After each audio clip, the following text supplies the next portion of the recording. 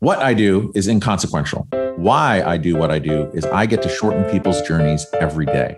What I love about our hospitality industry is that it's our mission to make people feel cared for while on their journeys. Together, we'll explore what hospitality means in the built environment, in business, and in our daily lives. I'm Dan Ryan, and this is Defining Hospitality. Today's guest is a talented designer with over 20 years experience. She's a leader who helps transform spaces into experiences. She focuses on one-of-a-kind properties that are truly part of their local communities.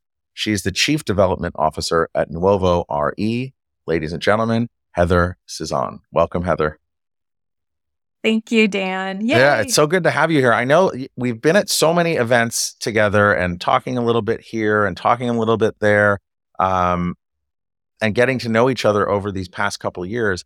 And I just am very intrigued by the projects that you're working on with your teams, because I know mostly what you do is adaptive reuse. And I'm just on this kick right now after a couple of conversations about adaptive reuse and sustainability, and just like making these hotels that are not like some spaceship that landed on some moon somewhere that's like bringing some, who knows what to, who knows where. It's just really nice to see so many of these properties that were part of a community and physically stay a part of the community and then kind of change and bring some new stuff and interweave it into the community. So I just am really excited by a lot of these adaptive reuse projects. And before we get into all of that, I just got to start with the first question of, how do you define hospitality? First, thank you for capturing exactly what we do and for having me. So that's great. But defining hospitality, so, giving this a little bit of thought and everything, I think there's a lot of ways to do it, but I think when it has a personal meaning to me, it's about meeting someone where they're at and where they're comfortable. So it's perfectly okay in my mind to have a fantastic, maybe luxury experience, and this is wonderful, and it provides everything you could possibly need. But there are other moments when, frankly, a dive bar is just exactly what you need and nothing more. And it's meeting someone where their needs are, and that takes a lot of empathy. It takes kind of anticipation. And some thoughtfulness and a lot of reading of emotions, right? Like, I'm going to go check into a hotel. Maybe I would love to chat. I'm going to check into a hotel and it's 11 p.m. and I've been traveling all day. Please give me my key. Let's not chat. But that's just like one example. And I think it goes across again, and it goes back to maybe I just want to be in a dark dive bar or something. So, and that's perfect. That's perfect hospitality, because you can have a great experience there too. So, yeah, I agree. And there's so much of it that, okay, you could have all the pomp and circumstance of a luxury experience, but you could also have that at a dive bar, at a McDonald's. Also, I think what I love the most about all of these conversations, it's not just in a place either. Like you said, it's that space between people. It's like how you're not only meeting them where they're at, but also like just being present. And I think that's a really cool segue to think about what you guys are doing on the adaptive reuse side. Like, how did you find your way to where you are currently, and like what excites you most about working there? It's a really great story. I had been working at Two Roads out of Denver, so hotel management company. They had several brands there. One of them was the Joie de Vie brand, and there were two Nuovo RE properties being developed at the time. And so I was new, and they said, "Hey, go take a look at this property in Baltimore," and it was our hotel revival. And I went out there, and eventually I kind of became the person that just sat there for 4 months and really got it over this construction hurdle and got it opened. and then started working on property in Merced, California, the El Capitan Hotel. And I just really got to know the ownership group at Nuevo RE. And we're tiny. I mean, I think we're 11 or 12 people now. We're tiny. So just got to know them and then became part of the team.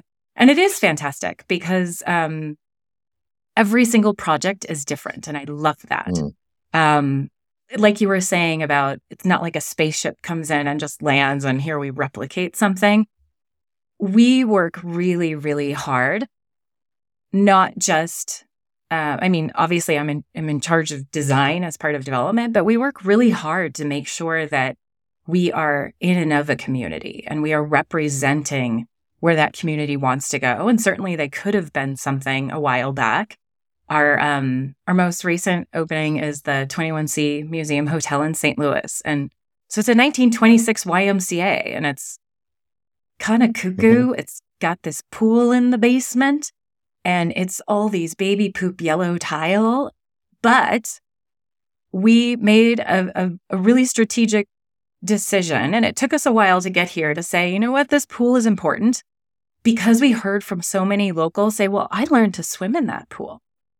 And we're like, oh my gosh. And so it was a big investment to come in and to work with the State Historic Preservation Office and NPS and make sure we got all the tiles replicated and looking perfect and all of this. But programmatically, then we also said we want to have a spa and a fitness center down there, but not just for hotel guests. So we made a membership program, and locals can be there now. And there's great programs where like kids who don't have access to pools are learning to swim there now and stuff like that. So that's to me like that's where the spaceship doesn't come in, but we took the heritage and the history of this building and leveraged it. And you have to poke and ask a lot of questions to do that. It doesn't naturally just come. You really have to tease this out. And then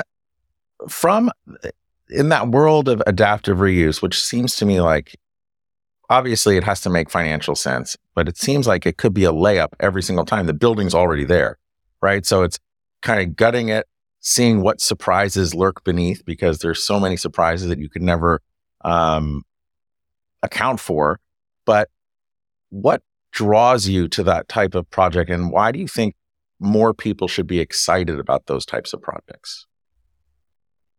You have to be very, very careful with them. They definitely do have some added costs, but I think that there is an added ROI to that because, like you're saying, people are drawn to them. There's already an innate sense of history, and people are curious about history. So it's nice to be able to go, oh, look at this. And you see the kind of the historic with the contemporary side by side. And you kind of are able to compare, contrast, and think about things. And it just kind of already is causing, this mindset of, oh, something else was here. And I just think it causes people to think a little bit deeper. I'm trying to remember exactly what the beginning of your question was there, but just like, essentially, what draws you to that type of project, right? Because not all of the projects, but many of the projects you're working on are from that adaptive reuse space, if you will. And then, obviously, something drew you there, right?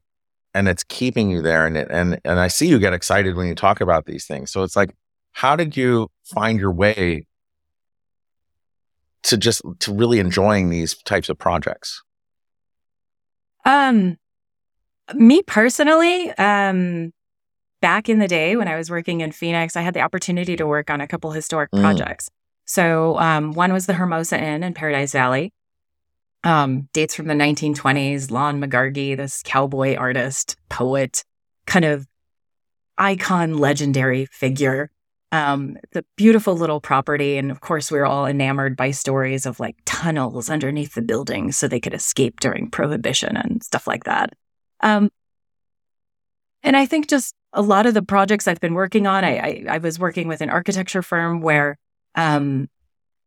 they specialized in not new architecture, but new buildings that had a historic feel to them. We would literally import old antique roofs and fireplaces from Europe and from other places to recreate these buildings. And I think there's just an added sense of depth, of character, of something going on there that unless you're walking into a truly remarkable, crazy contemporary building, a lot of buildings are just boring. Mm-hmm. And while you can kind of put a little lipstick on a pig with interior design, you do need good bones, and you need things that kind of help people place themselves and see where they're at in time, in space, and it causes great conversation. And I think it's just, history is fantastic. I want to dig into a little bit of there's definitely, you can encounter some surprises when you're putting it's not even putting a lipstick on a pig. You're finding something with really good bones and repositioning it and reinvigorating it in the community. But what's on what type of project like that did you learn the most? As your eyes light up, I know because I want to, and I'm going, the reason why I want to keep going here is did you ever see that movie Taken with Liam Neeson? Where he's the badass, action star, but he's going after these guys that abduct his daughter, and he's like, I'm coming to get you. I have a certain set of skills, and I blah, blah, blah. And he just, it's really intense. I think that was when he transformed into an action star. But I feel like you have a certain set of skills, and now you're there's many people who are in development from a design perspective as well, that starting from the ground up, working with just a blank piece of paper. But there's a certain set of skills that a lot of people don't want to roll up their sleeves and get into that because of those surprises that may be there. But sure. Give us an example of what, it's probably a really big challenge that really kind of was that light bulb and said, oh, wow, I love these puzzles. I think puzzles is a great way to put it. And the skill set for me, when you said blank piece of paper, I immediately cringed. Oh my God, no, I hate a blank piece of paper. That's not my skill set, is make something of a blank piece of paper. But if you give me a bunch of puzzle pieces, I will find a way to solve them. And to me, that's far more interesting. So I think the example of the pool was a good one. It was this puzzle in that, a pool that's 100 years old is expensive. It's in a basement. It was kind of weird. It had this Wes Anderson vibe, but we just leaned into it and we're like, we're going to do this. This is awesome.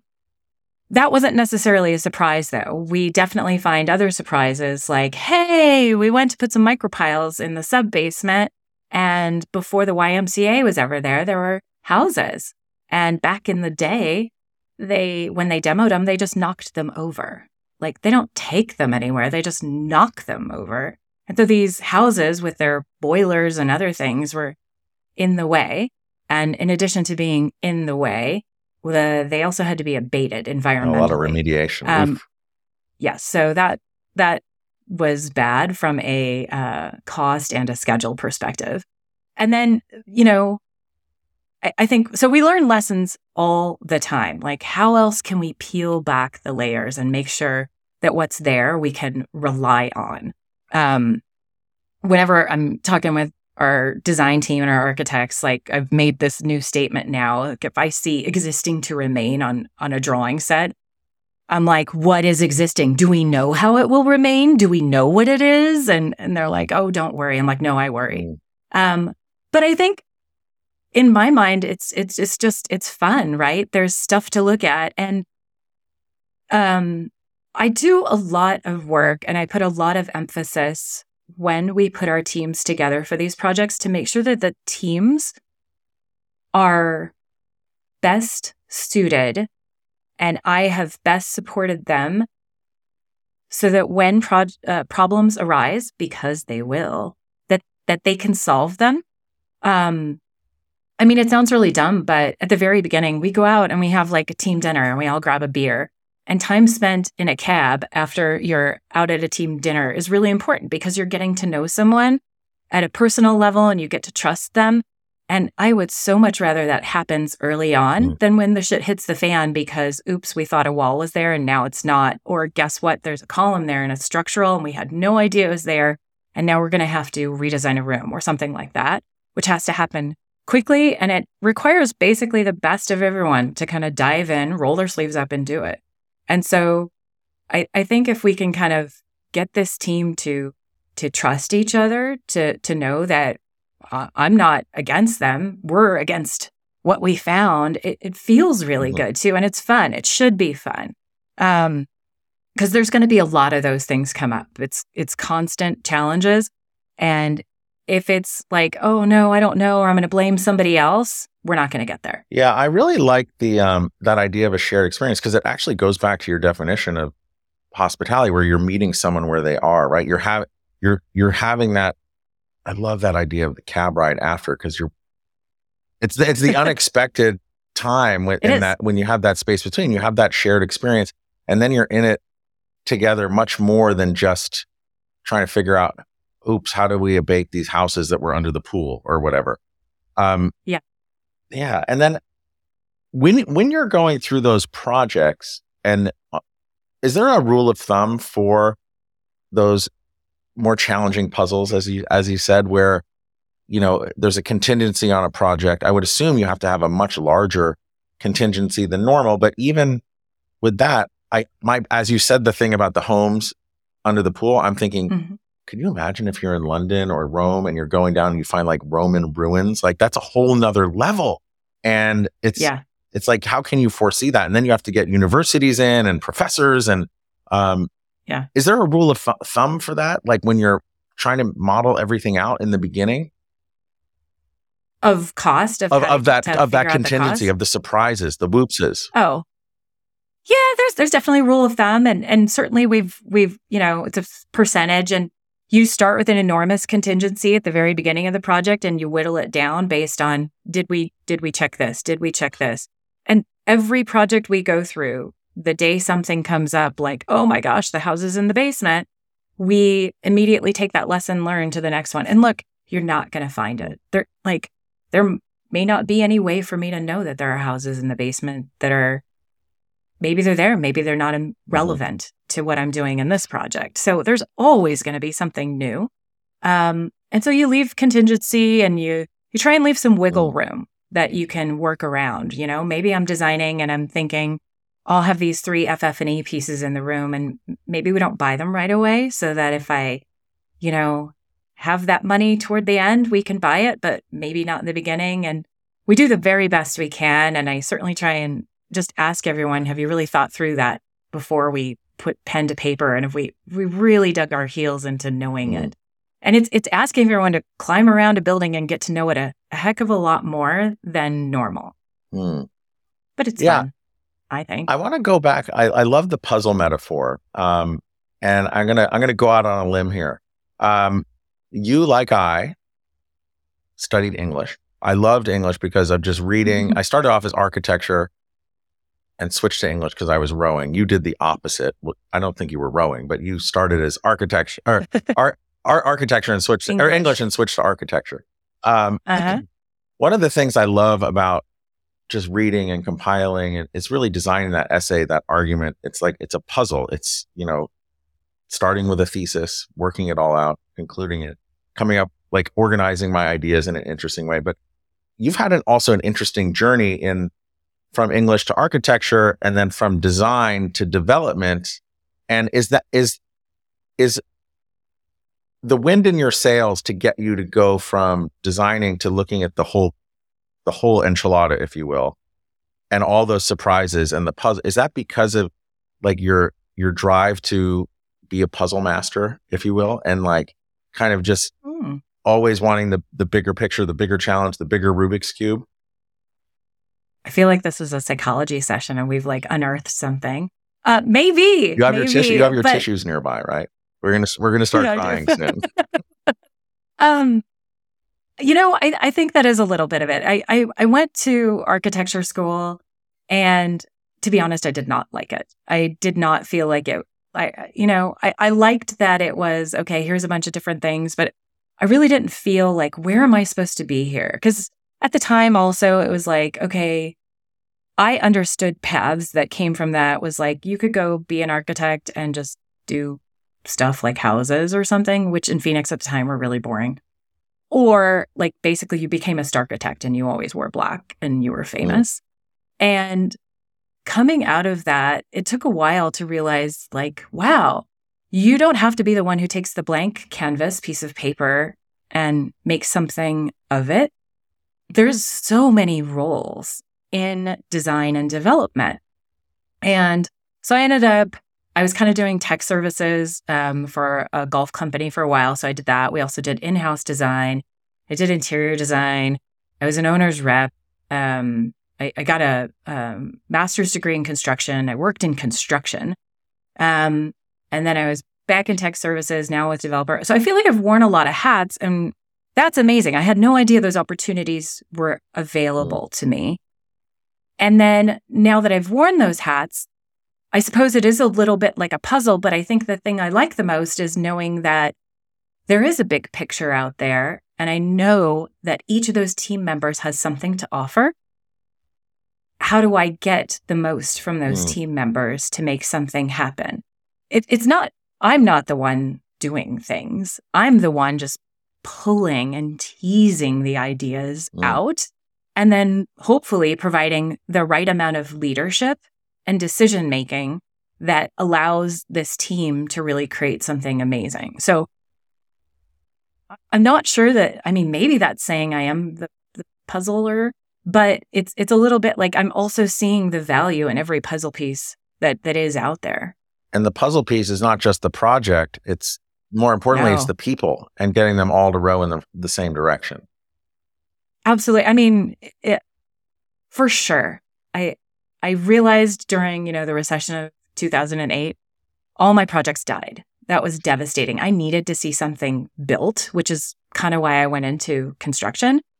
But at the same time, the process of developing something, of designing something, of putting this team together can be as rewarding as seeing the final piece. And so I get a lot of satisfaction out of both sides there. And then, so going from design into owner's rep and project management, and then kind of more, when you say technical services, that's more like, that's operations and taking design in and making sure it's all working together, right? In the best possible way. Mm-hmm. Yep. And then going into development. If you look at those two different, because one of the things I like on these conversations is I get a lot of really great feedback from people who are doing one thing and they're like, oh, I didn't consider I could do something else. So like when you're in design and then you switch over to project management or being an owner's representative, what was it like? What was the light bulb moment for you that helped you kind of take a different path in that moment? And then I'll ask you from there into the development side. I think I found that I was kind of already doing a lot of project management, and that as my role as a designer, I would keep asking, well, what is it that this owner wants? If I know that, then I can deliver on that. And it just kept putting this kind of owner project manager mindset on. So that's kind of, okay, then I turned on that role and I was like, oh, well, these are all the questions I was asking before. This is perfect. This makes a lot of sense.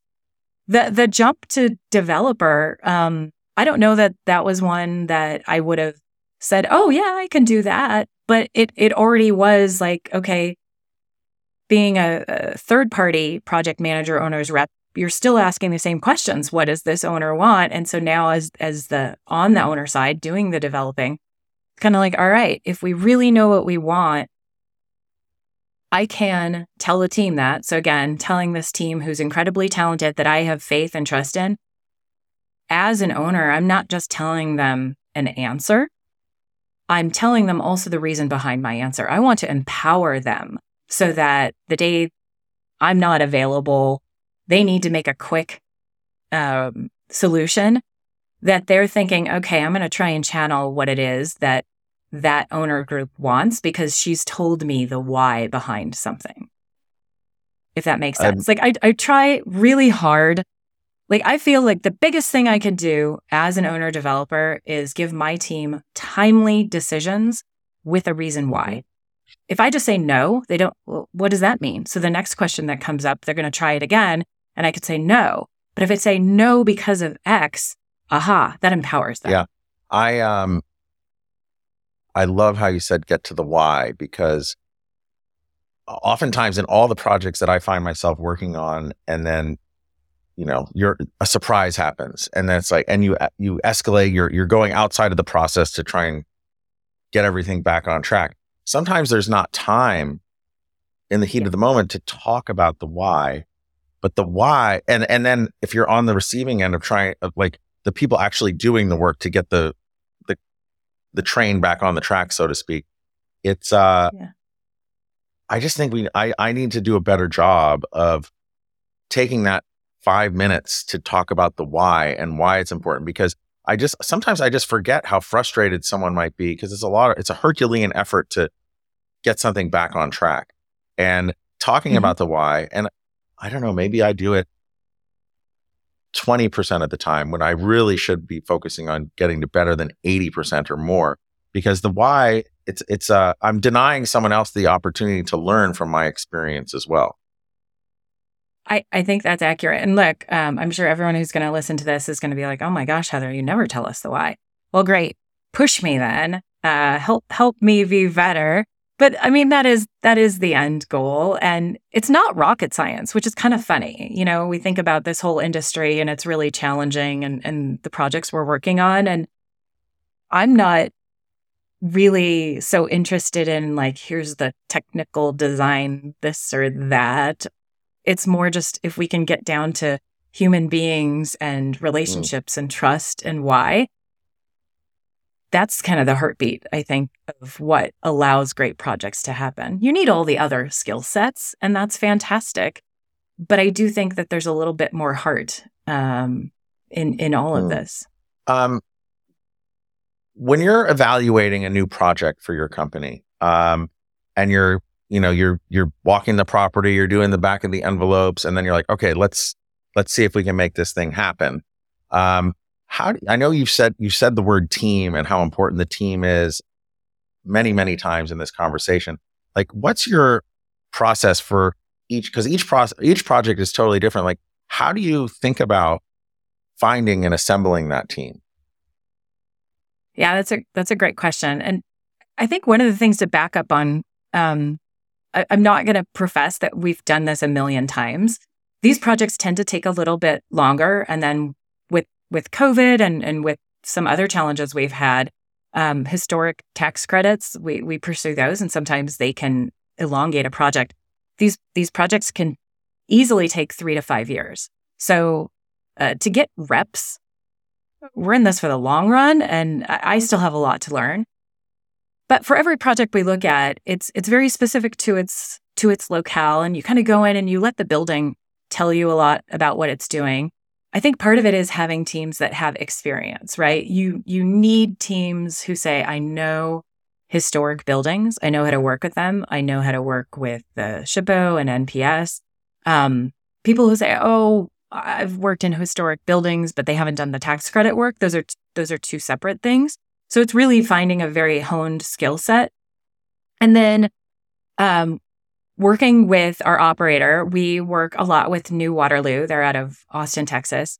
And they help establish, they create the North Star for the project. So, we find a building, it's in whatever city, historic, and they'll create a North Star, and we all kind of work on that. And then we look at that North Star and go, okay, is there, I don't know, depending on what it is there a certain energy level or design aesthetic, or is there something special about this that might need a certain interior designer? And then you also look at all the technical aspects too. Okay, I think we're going to need, this acoustic person, or we're going to need someone special to look at this, and who's got the right skill set. And then it's a lot of interviewing too, to talk to people and say, here's what is important to us for this team, for this project. And then finally, one of the things that's really important to us, to Nuwari, as we develop these historic properties, is the whole reason behind it is that we're interested in social and environmental impact in these communities. we're specifically saying, okay, right now this neighborhood or this building may not be the best. And if we come in having a hotel there with all these new jobs, it's a 24/7, 365 energy hub that's happening. How can we create change in this specific neighborhood that's really transformational? It's catalyzing a neighborhood. That's what our end goal is. It's not just like, hey, we have a hotel, it's great. We're making change in a neighborhood, and it's deep. It's high. There's people who now have jobs available, and it's more people on the street. It's that Jane Jacobs theory of people on the street, which causes security, and safety to no longer be the issue it was, but it takes time. And so we're trying to prove that out. But all these things come together. And so there's part of that mission and ethos that when we're putting a team together, I want to make sure someone's, just conscience is there too. Are they interested in that? And if they're really not, then they're probably not the right member for our team. They could have the perfect skill set, but I really hope that they share that end goal with us because it's meaningful. I want to dig into a little, because I've had a couple conversations recently, like I said before, on just adaptive reuse and sustainable development. And I'm intrigued by the tax credit work. You said something about like the tax credit work as a whole requires a whole different skill set. And I assume a lot of the tax credit work has a lot to do with making some of these more challenging buildings pencil out. So what's so challenging about it? And how do you just enlighten me on that? Like what's the most challenging thing about it? So there's kind of typically two historic tax credits available to a project. One would be the state and one would be the federal program. And again, it's all behind the same mission of revitalization and preservation of old buildings, right? So like the YMCA building for our 21C in St. Louis was a 1926 YMCA. It was actually the model that they used after that for future YMCAs. Like they said, this is the perfect one. So it's the program is there to be able to preserve these wonderful buildings. There's a fine line between preservation and adaptation. So that building was never a hotel, but we're going to make it into a hotel. And for instance, one of the things we ran into was both the state and NPS was like, well, you have to maintain these original corridors that were for the apartment units upstairs. And we're like, well, that doesn't work for the layout of a guest room. And back and forth. And we had to give in, and we actually had to redesign several of our floors. We managed to do the same key count. Again, kudos to the team for making that happen very quickly. But it was like, are you really? Is that what's important? Is that what the general public sees as important? But that's kind of the way you thread this needle is, look, I'm looking for some incentives here, and so you have to make them happy. And also, we're trying to have a living, breathing way to adapt this building and to preserve its history. So there's elements of what's considered the historic fabric of the building, and so you have to maintain those. And most of the time, these historic programs don't want to see you recreating history. So you have to be very careful about what you design so that it's, I can tell as the general public that is new and that is old.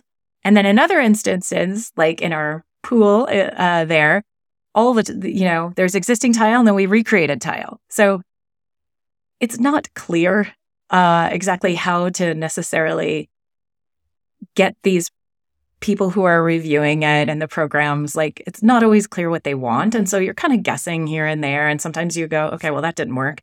Try this again. But that's part of it. And that's part of the puzzling. Yeah. And as you look at from a tax credit perspective, if you look at any primary, secondary, tertiary, tetrary, is that the fourth market? I don't know. Did I make up a word? Well, that's a good one. If you all markets have buildings that could use some TLC and that could be reused. And what do you think when you're looking at it if you look at other people who do what you do, why? It seems to me like it's just like a win-win if you could make it all pencil out. But why are people averse to rolling up their sleeves, in your opinion, and taking on these kind of more cumbersome projects? Risk. They're riskier, right? So don't exactly know if the building is going to be what the building you think it is. It does cost a little. It does cost more, right? Because you're having to shore things up. The process can take longer because you're having to get these reviews and approvals with the SHPO and the NPS. So I think there's more work and more energy.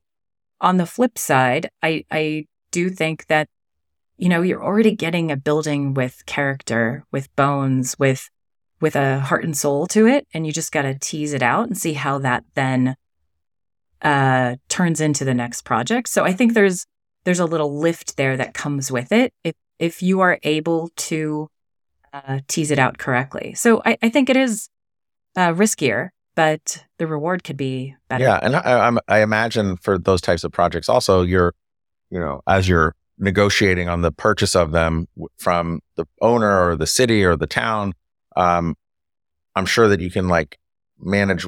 I guess most of the risk management is on how well you can buy the property as well.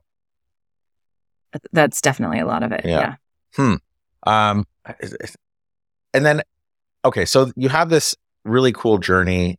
Now you're putting all the puzzles together, taking them apart, kind of reinventing and reinvigorating neighborhoods. As you take your career path to where you are now and you're looking forward, what's exciting you most about what you see out there in the future? Honestly, it's just everything about hospitality design is exciting to me. I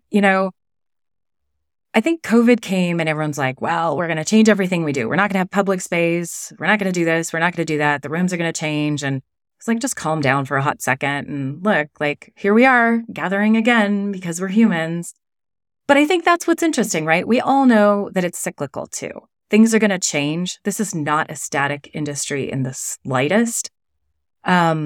Maybe I'm just a sucker for it, but I love these challenges that come up. It's the next project I do is going to be entirely different, not just because the project is different for us, because it's going to be historic and have its own unique conditions, but there'll be interesting new things in the industry, like how are we using technology? What about AI?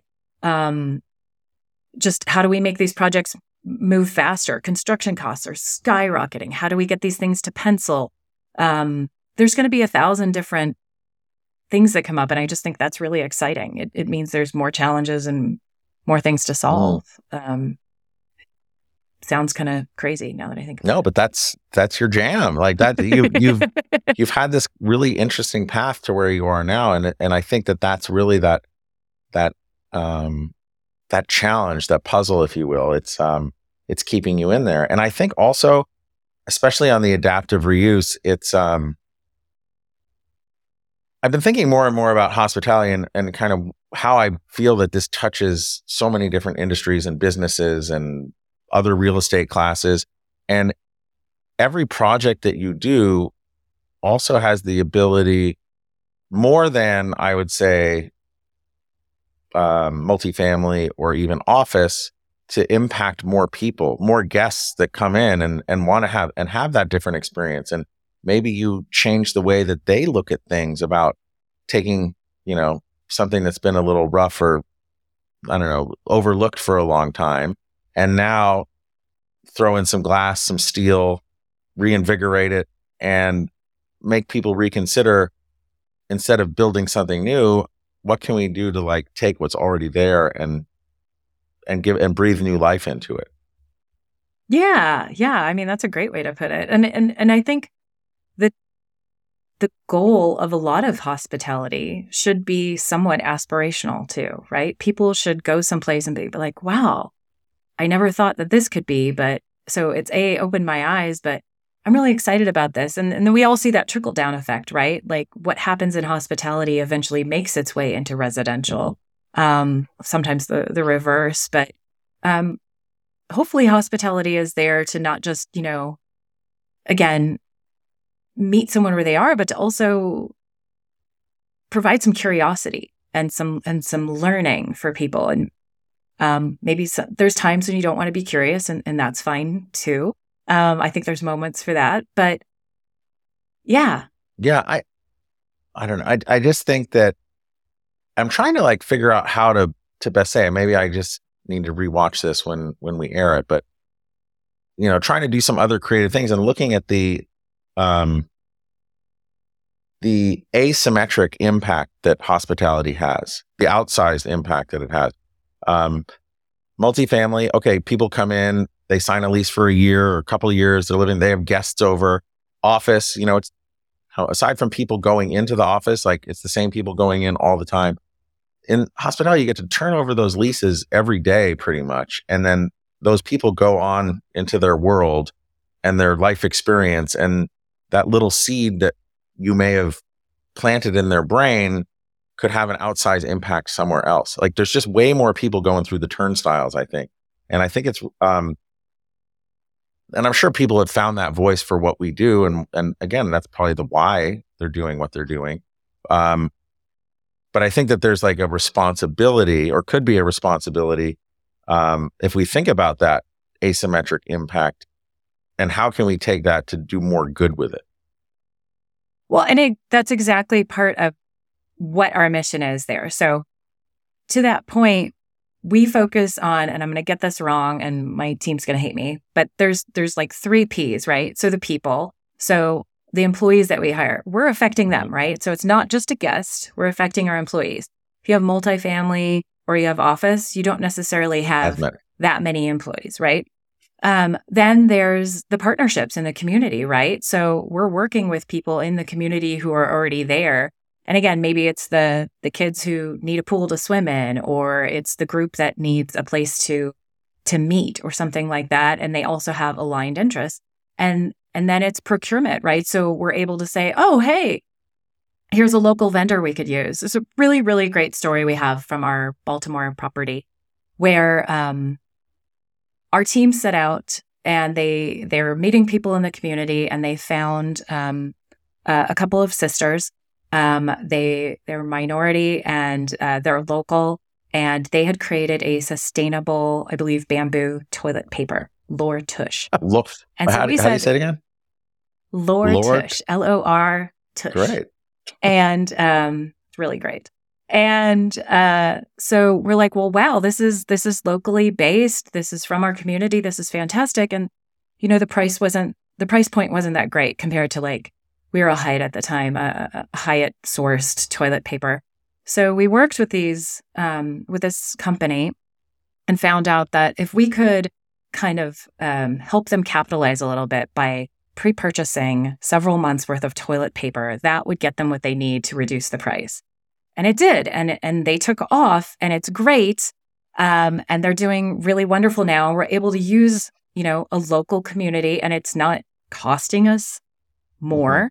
Mm-hmm. And frankly, it also happened just a wee bit before COVID when the whole toilet paper scenario went on, and we had toilet paper, and it was great. I think it's just a side hilariousness of that story.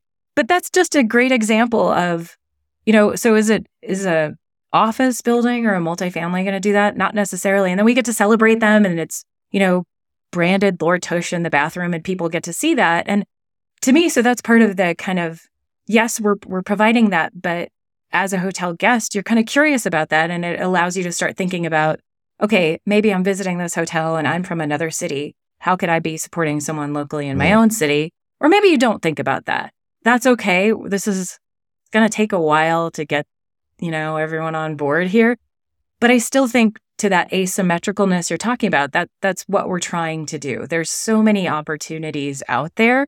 And it does take a little bit more work. Each of our properties, we've created the role of a director of impact to make sure that, or may not be called director of impact. It's about impact and community. And they are the people out there talking to the community and making sure what are the ties that we have back to our hotel. So that's been really great. It's interesting also in that it's often I don't speak about it very eloquently. My team will hate me for this, but I just don't, because a lot of it happens operationally, which isn't where my lane is so much. But that being said, a lot of this starts as we're developing. Because what do you mean you don't talk about it eloquently? I was like just fascinated by everything you were saying.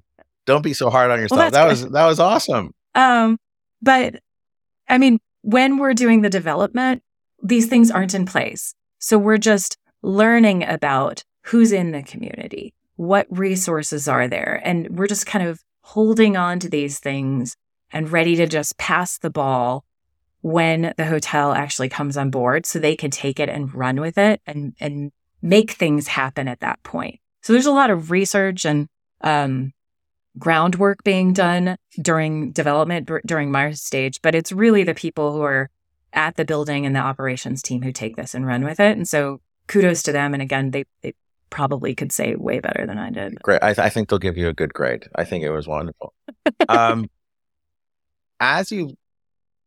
If I could just, I ask this of most of the guests, but if you could, because you've had such like you're on one direction on your journey, right? There's an angle to it, but it's a little circuitous, right? And from English to development, right? Let's just say that. If you could go back to your English major self in Tempe, right? Yeah. Sun Devils. Yeah. ASU. Fight on Trojans. I didn't like the Sun Devils very much, but anyway, I forgive you. Thanks. I like going there for games. They were really fun. Yes. But if you could go back to your English major self and the Heather that I'm talking to now, give your younger self advice, what would it be? Don't be so serious. It's going to work out. And I think a lot of that had to do with, I just had no idea where I would fall into any of this. I think it's what I've learned about myself is that I have a need to be needed. I can't just sit on the side and watch life go by. I need to be contributing somehow. And I knew that was in the design arena post the English major. But I really had a hard time seeing how I was supposed to do that in a meaningful way. And you know what? It all works out, right? I think you attract things that you're interested in and that you're passionate about. And then people attract you because you're in the same arena, and eventually you get there. And you're right. It's completely circuitous. And there's no way I could have imagined this path. But I think that's the other thing too. Like, I admire all these 17, 18-year-olds just going to college and they're like, this is what I want to be when I grow up. And I was like, man, I don't know much I'm barely an adult until, I figured it out maybe when I was like 35, maybe. And that's fine too. I think that's like the message I would tell my younger self, like, don't worry, you're going to bloom late. It'll figure itself out, but don't stress about it. Like, it'll just work itself out. I love it. As far as, exciting things that are coming up on the horizon, like what's got you most excited in the near term? Like, let's say go out to like Q1, Q2 of next year. We have, so St. Louis opened, and that was enormous, and I'm so excited about it. It's doing well. I want to get pictures. I'm going to ask you when we're done to get some high res photos, because like on the video part, maybe we can drop them in as you're talking about it. That would be really cool. Okay. Sure. We did just get a So Cool award from Gold Key, so that was very exciting. But I've got a project in Cleveland, our Fidelity Hotel, that is under construction. Won't complete until end of next year. I've got another one in Cincinnati we're working on right now. See how that one goes, as we're not under construction yet there. And I think it's we've been doing a lot of work. I guess big thing for 2024, we've been doing a lot of work internally on what our environmental strategy is to Nuovo. And I mean, part of what we've talked a lot about here today is the historic adaptive reuse of buildings, right? So we intentionally go in, we find a building, and we're not tearing it down. But we're trying to develop other initiatives that we can say, look, this is our stake in the ground. ESG is such a thing right now, and it's really, really hard for us as a smaller company to also say, we're going to do this and this and this because construction's really expensive, right? So do we want to, and also how do you navigate some environmental initiatives with keeping your guests happy, right? Like, hey, let's conserve water. Well, guests don't like doing that in the shower. So we're unveiling we're test piloting some initiatives in Q1 that hopefully we'll be able to kind of formalize in 2024 and really kind of put a stake in the ground there for our environmental strategy. So I'm super excited about that. I'm really excited about that too. And I know we were talking about, I recorded a couple weeks ago, but it just launched last week with the developer of the Hotel Marcel. And we're actually talking about taking his experience there because he feels strongly that if hotels more than any other asset class, if they made up their mind to be zero emission, in 10 years, he said it could be possible because hotels spend more on CapEx and preventative maintenance than any other real estate asset class. The technology is there, and it's just really about having that goal. And then there's all these other financing things he's learned, and I'm sure tax credits and blah, blah, blah. But we're thinking of doing a conference at the hotel. It's very early stages. So when we're done, I'll give you a quick download on all that. And because I'd love to talk to your director of impact as well. Yeah. So that could be really neat. But I think that there's shared learnings, and shortening, like what he's learned, he can shorten your experience. And we get like finance people, owner people, design people, and then also go into those conversations where, okay, it's zero emissions. Okay, but like, what about the embodied carbon? I was like, okay, well, let's talk about that. And like, let's understand all these things and see that perfect is often the enemy of good. And we need to focus on progress, not perfection. And I think that it's really exciting what you're doing. It's really exciting what he's done. And it's all there. And it's ESG. ESG takes into account many of the stakeholders of a project and maybe not 100% the shareholders, in the sense that like looking at stakeholders as a shareholder, because they are, in a way they're part of the whole community. But I think basically what I'm learning as I learn more about all this on this journey is it does pencil out. It does benefit the shareholders and it benefits the planet. And it's very exciting to me. So we'll talk about that in a few minutes. But I'm excited about the conference. So you got to make that great. happen. And now I've set it out there for everyone. So now it has to happen. Shit. Okay. One more thing to do. But it's very exciting and it's super impactful. If people wanted to learn more about you or Nuovo RE, like what's the best way to make it happen? I think my LinkedIn is probably the best. Our website isn't great yet for Nuovo RE, so you're not going to learn a lot there. But LinkedIn, and then just reach out. Right. Happy to connect with people.